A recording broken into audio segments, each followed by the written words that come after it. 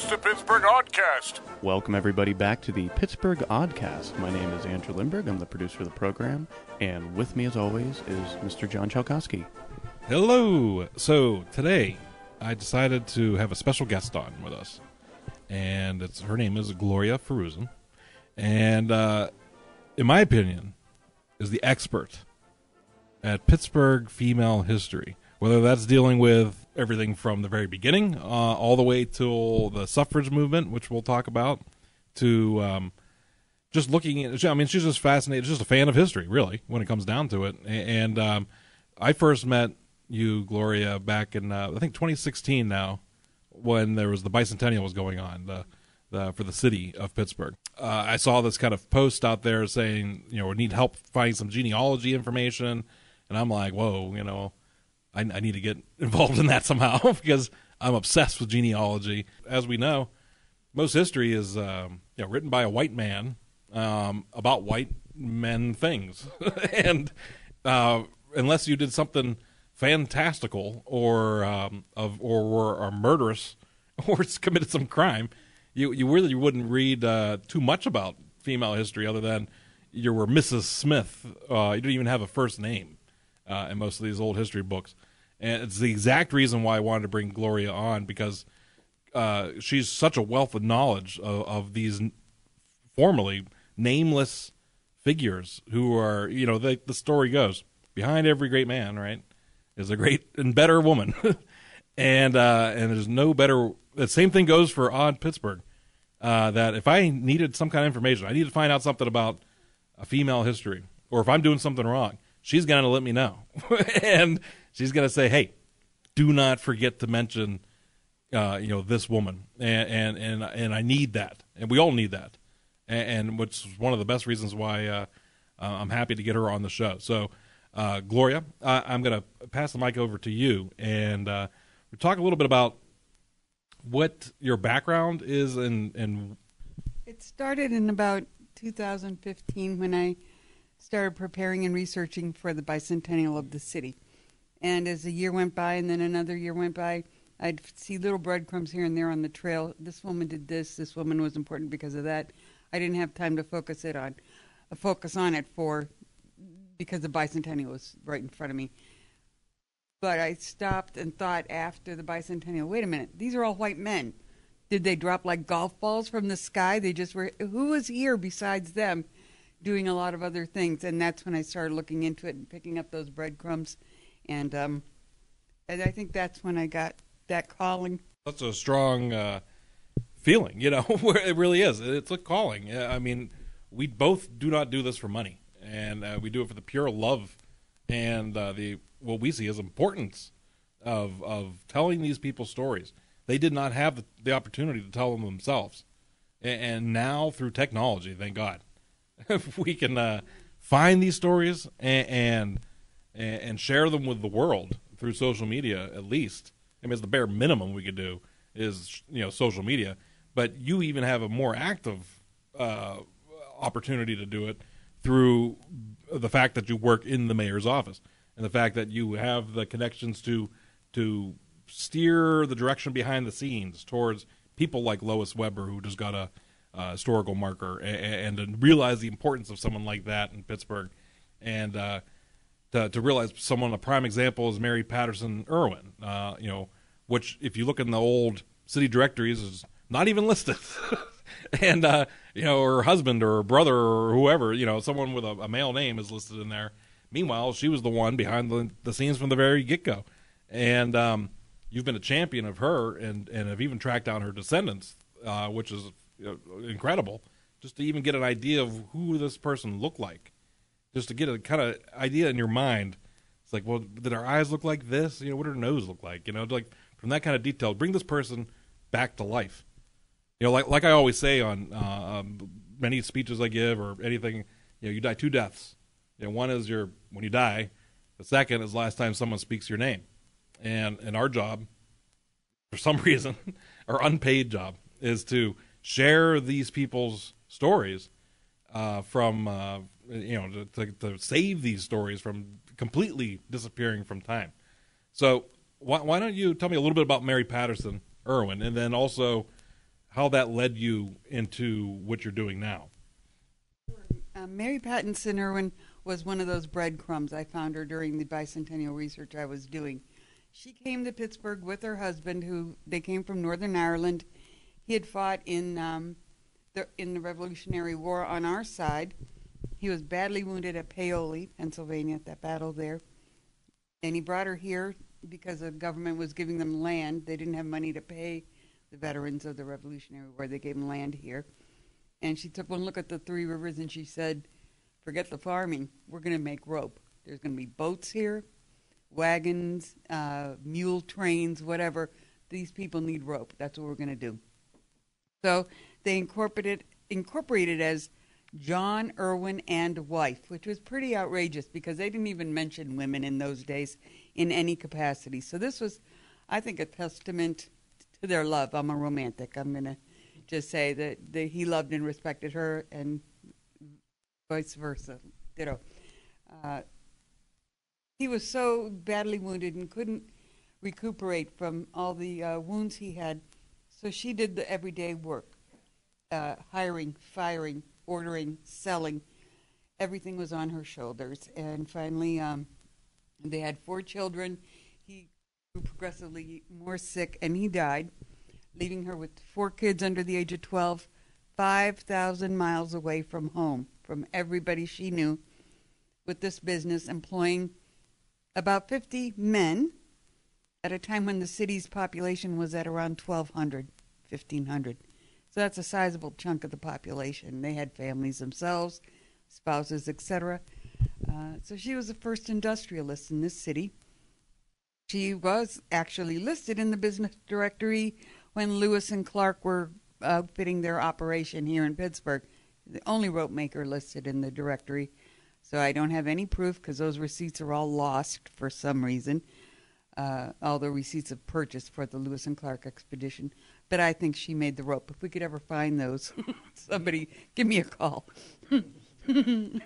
But we do know that Commodore Perry, when he was preparing to go battle the British in Lake Erie, found Mary at her rope walk. This rope walk was along the Allegheny River, and he asked her to make the rope for his battle for his Navy. She was ready to retire, but she said she would do it.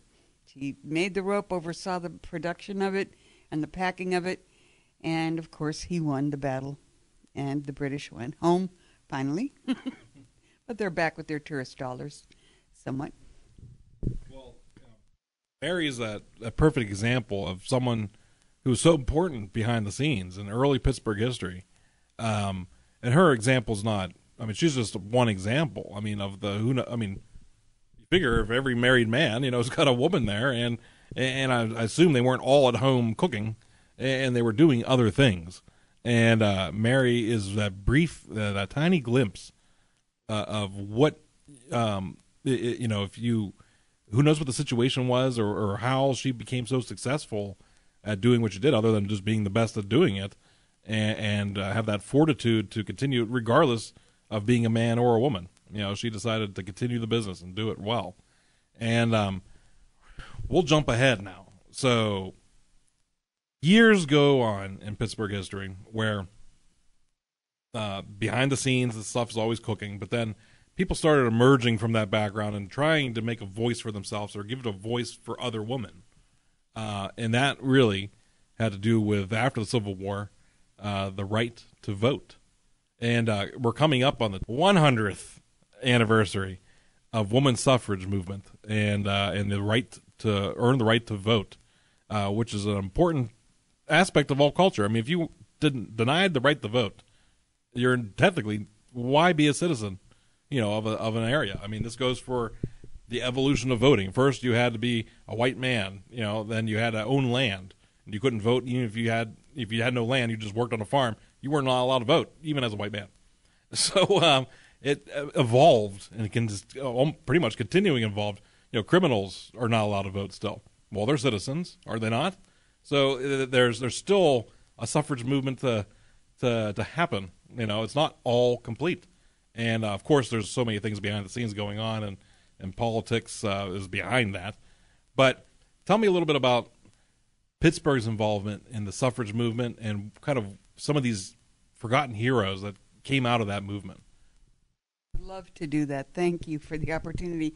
There are a lot of, first of all, there's general ignorance about the women of Pittsburgh and what they did to get the vote in Pennsylvania, to get it ratified. And Philadelphia has a very big, strong voice, so we often hear everything happen there. And it surely did not. There was a woman in Pittsburgh right before we got the right to vote. Her name was Jenny Rossing. She was a strategist, a very brilliant woman, and just tireless.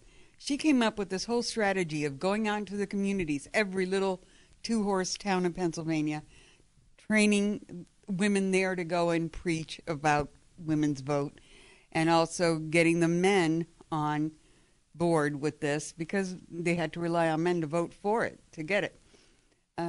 And that coalesced into what's called the Pittsburgh Plan. It was eventually adopted across the Commonwealth of Pennsylvania, and all the little county offices started using it and just following its tenets. And then, little by little, nationwide adoption of this Pittsburgh Plan in other states. So it was a genius stroke, and part of that plan included getting a casting of the bell, the Liberty Bell, in Philadelphia, and calling it the Justice Bell. It was huge, a ton, and getting a 1915 Ford truck. And these women got in that truck and drove across Pennsylvania, stopping at every place. There was a farm. There was a stand selling corn in the summer. They didn't care. They'd stop and talk about women's votes. And, of course, they went to the big cities, Pittsburgh and Philly, Harrisburg, etc. They would get flat tires. You can imagine. You know what those trucks looked like in 1915. Everywhere they went, they got written up on the paper. They would make sure that their offices would send out a beautifully written bulletin to all the media, 500 newspapers across the country, of every week of what they were doing, every step of the way. So when I'm researching all these newspapers, they all have the same article. The women wrote well. And boom, the guys would pick it up and put it in the papers. They also were very innovative constantly because they had little cash, and they had a big message to get out to a bigger population.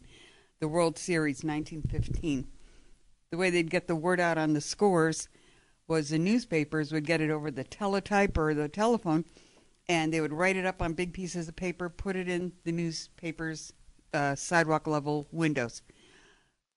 Things got so heated during that World Series that mobs would form out in front of the newspaper offices. And the Pittsburgh City Council got fed up because they had complaints that people couldn't get through the sidewalks.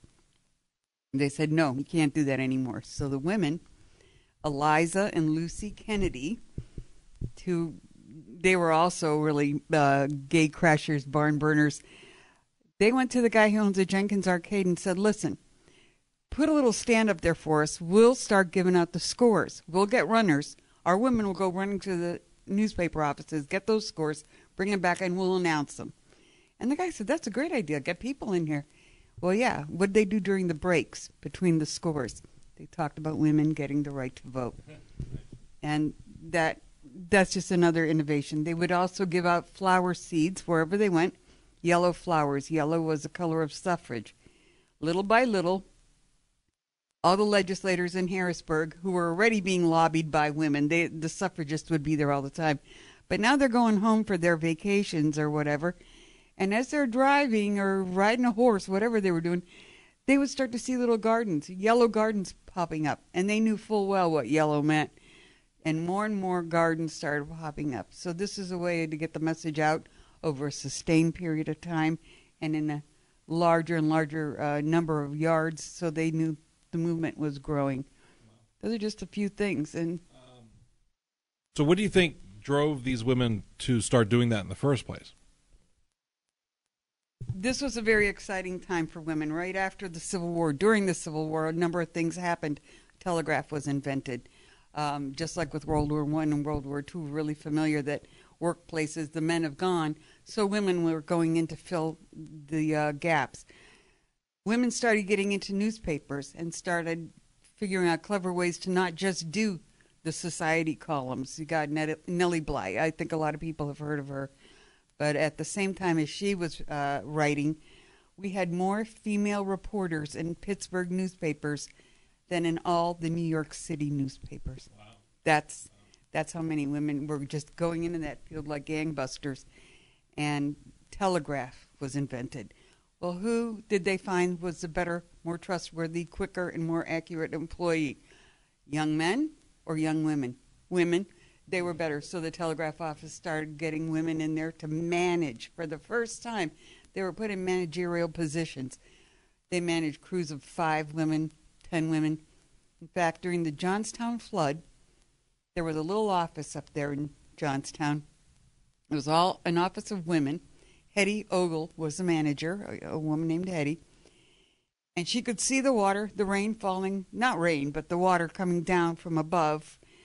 And as she saw it growing and growing and people leaving the homes, she saw the streets getting full of people coming down the hill.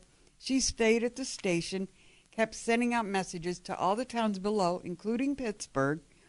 It's getting deeper, it's getting more, it's coming down stronger and in bigger gales. And at 3 p.m. that day, she said, "This is going to be my last message. And I want to let you know the water is at such and such a level." And that was it. She knew it was done. And all the women stayed with her. An incredible hero like that, because you don't hear those stories. You don't. Well, I mean, I've heard that story, but I didn't know it was. They just pass over it in the documentaries. They say, telegraphs were being sent regularly, and then around 3 p.m. they stopped, and then they move on to the next thing. Right. But that was a person, and that was actually a woman and women all together. Yeah, that's exactly right. I mean, the fact that people just glance over it, or it just was not really brought up, almost until now, and that's what's so fascinating about you, Gloria, is that you're finding these people who have just as important, if not much more important, tale to be told. And tell us about another one of your discoveries.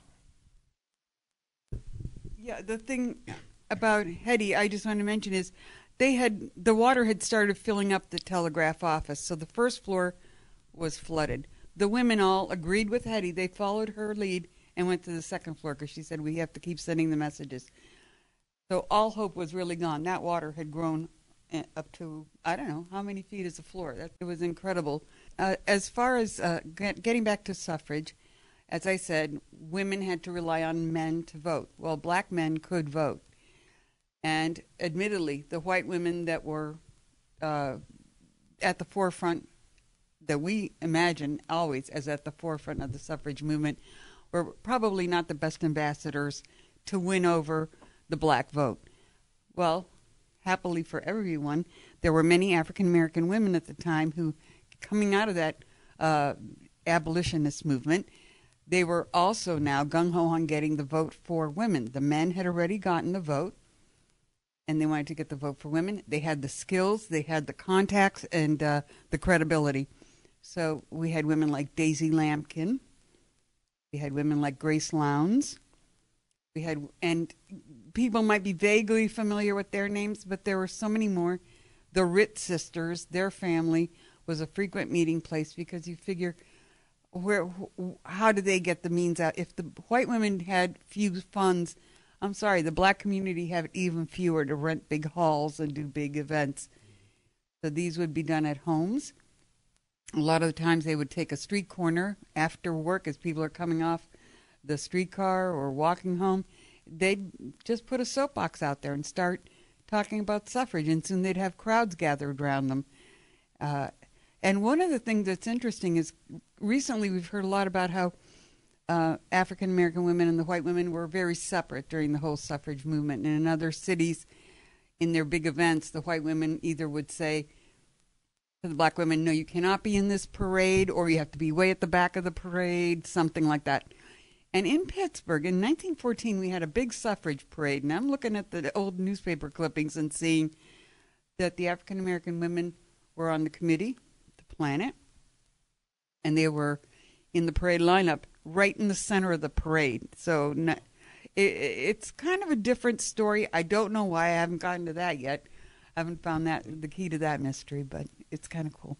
Yeah, absolutely. I mean, it's incredible how an idea like voting could bring people together, regardless of of a race or and just how you could work on a single subject and not make it about black and white thing, and I find that incredible that they could work together because they knew the common goal.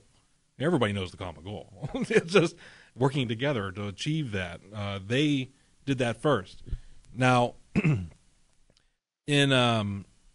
do you think it is about Pittsburgh specifically that really helped with this whole movement that was started to go across the country, and why did it happen in Pittsburgh and not Ohio or New York, or how did these people choose this area as their kind of jumping off point?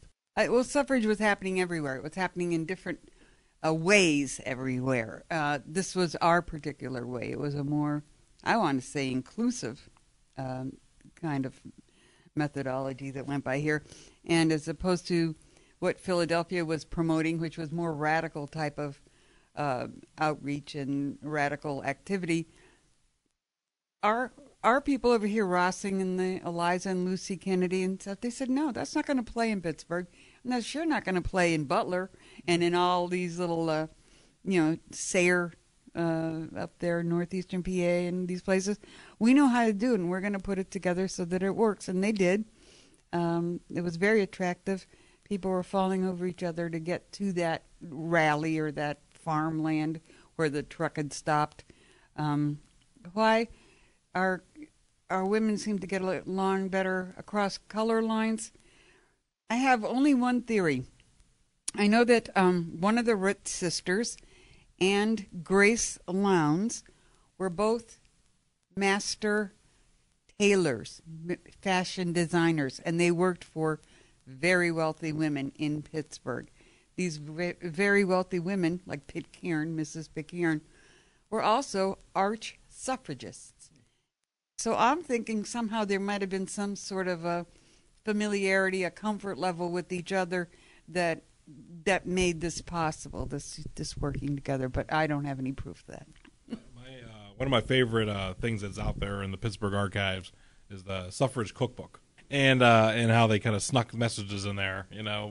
Here's all to bake a loaf of bread, and here's all to vote. And I found that pretty incredible. So, tell me about some other people you think deserve mention in Pittsburgh female history. Miss Meeks Morris, she organized a shirtwaist ball. I'm glad you mentioned the cookbook. The shirtwaist ball was another thing. Shirtwaist was an item of clothing from that era. They made them in the Triangle Factory, which caught on fire in New York City. It was a shirtwaist factory.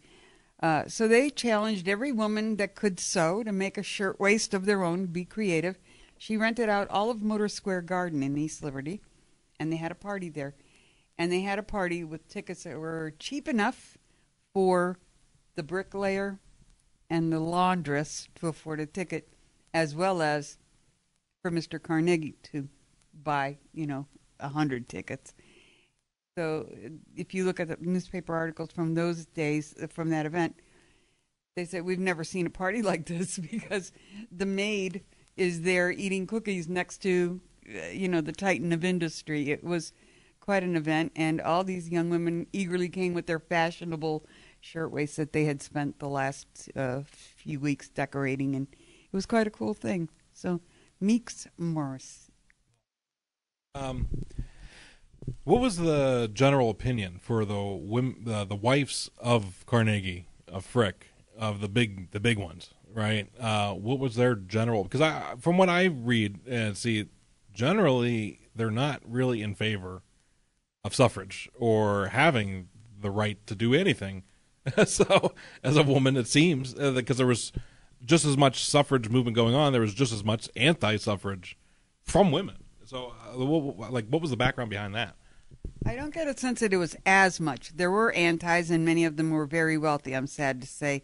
But there were very wealthy, like Pitcairn, Bakewell. Mary Bakewell was a big pro suffrage woman, and she was with the glass factory. They were very wealthy.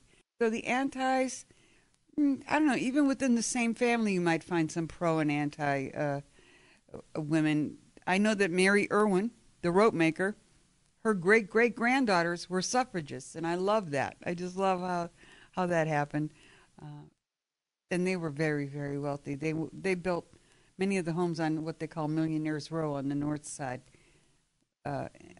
which are homes that are in a sort of a square rectangle up there configuration, and in the middle of it runs a little alley called Rope Way. That's where they had the rope works, the last location of their rope works where they made it.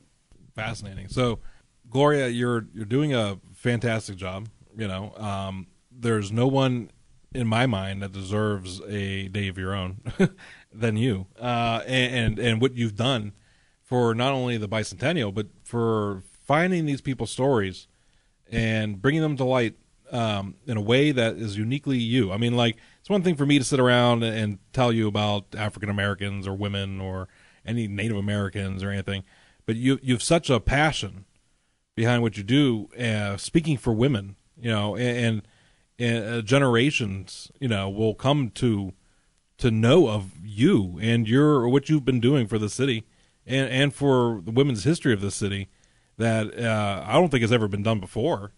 I've certainly, and we've seen in many books. I don't think there's that much comprehensive or a champion for women in the city of Pittsburgh other than you. And I'm proud to call you my friend. Thank you, John. I wanted to mention also a couple other things just came to mind. Edna Scheuer, she was a big suffragist, a young woman, very vivacious, a lot of energy. Scheuer Books was a bookstore until a few years ago here in Squirrel Hill. So the family was well known. It's been all around. They live all over the Pittsburgh area. She was gay. She was a young lesbian woman. Met another woman, fell in love. They went to Connecticut. Her love's home was in Connecticut. There, they lived together all their lives. They ran for school board together. They won. And that leads us to the phase now. Now women are starting to run in greater numbers for office than ever before. So I think that's where I want to keep my eyes, anyway, on the future. So once again, Gloria, I want to thank you for taking the time to talk to us about women's history and understand that it is an important thing that you're doing. It's not just some kind of shot in the dark, hey, here's a story about this person or that person. These people mattered, and just like we were saying earlier about how you died 2 deaths, and that second one continuing their name and realizing that's what the job, that's the point, that's the goal of life, that's the meaning of life, right? It's to have a purpose or some kind of mention or something. Otherwise, you might as well have never existed in the first place. And just to give them the 5 minutes, to do that old Andy Warhol saying, everyone gets their 15 minutes of fame. Well, we try to do that posthumously, right? And make sure that these people who have disappeared 150, 200 years ago get their little 15 minutes of fame, because we all deserve it. And these people are champions, of our history, and they're the forgotten people behind the scenes. And it's a shame that they're behind the scenes, but thanks to you, they're starting to come out. And you're not alone, of course. And there's many people now, in the newspaper business alone, who are really starting to come out and really starting to show appreciation for all these hidden figures and these hidden stories of the past, and the importance of female history. We wouldn't be here without them, right? So none of us. And so that goes to show you just how important it really is.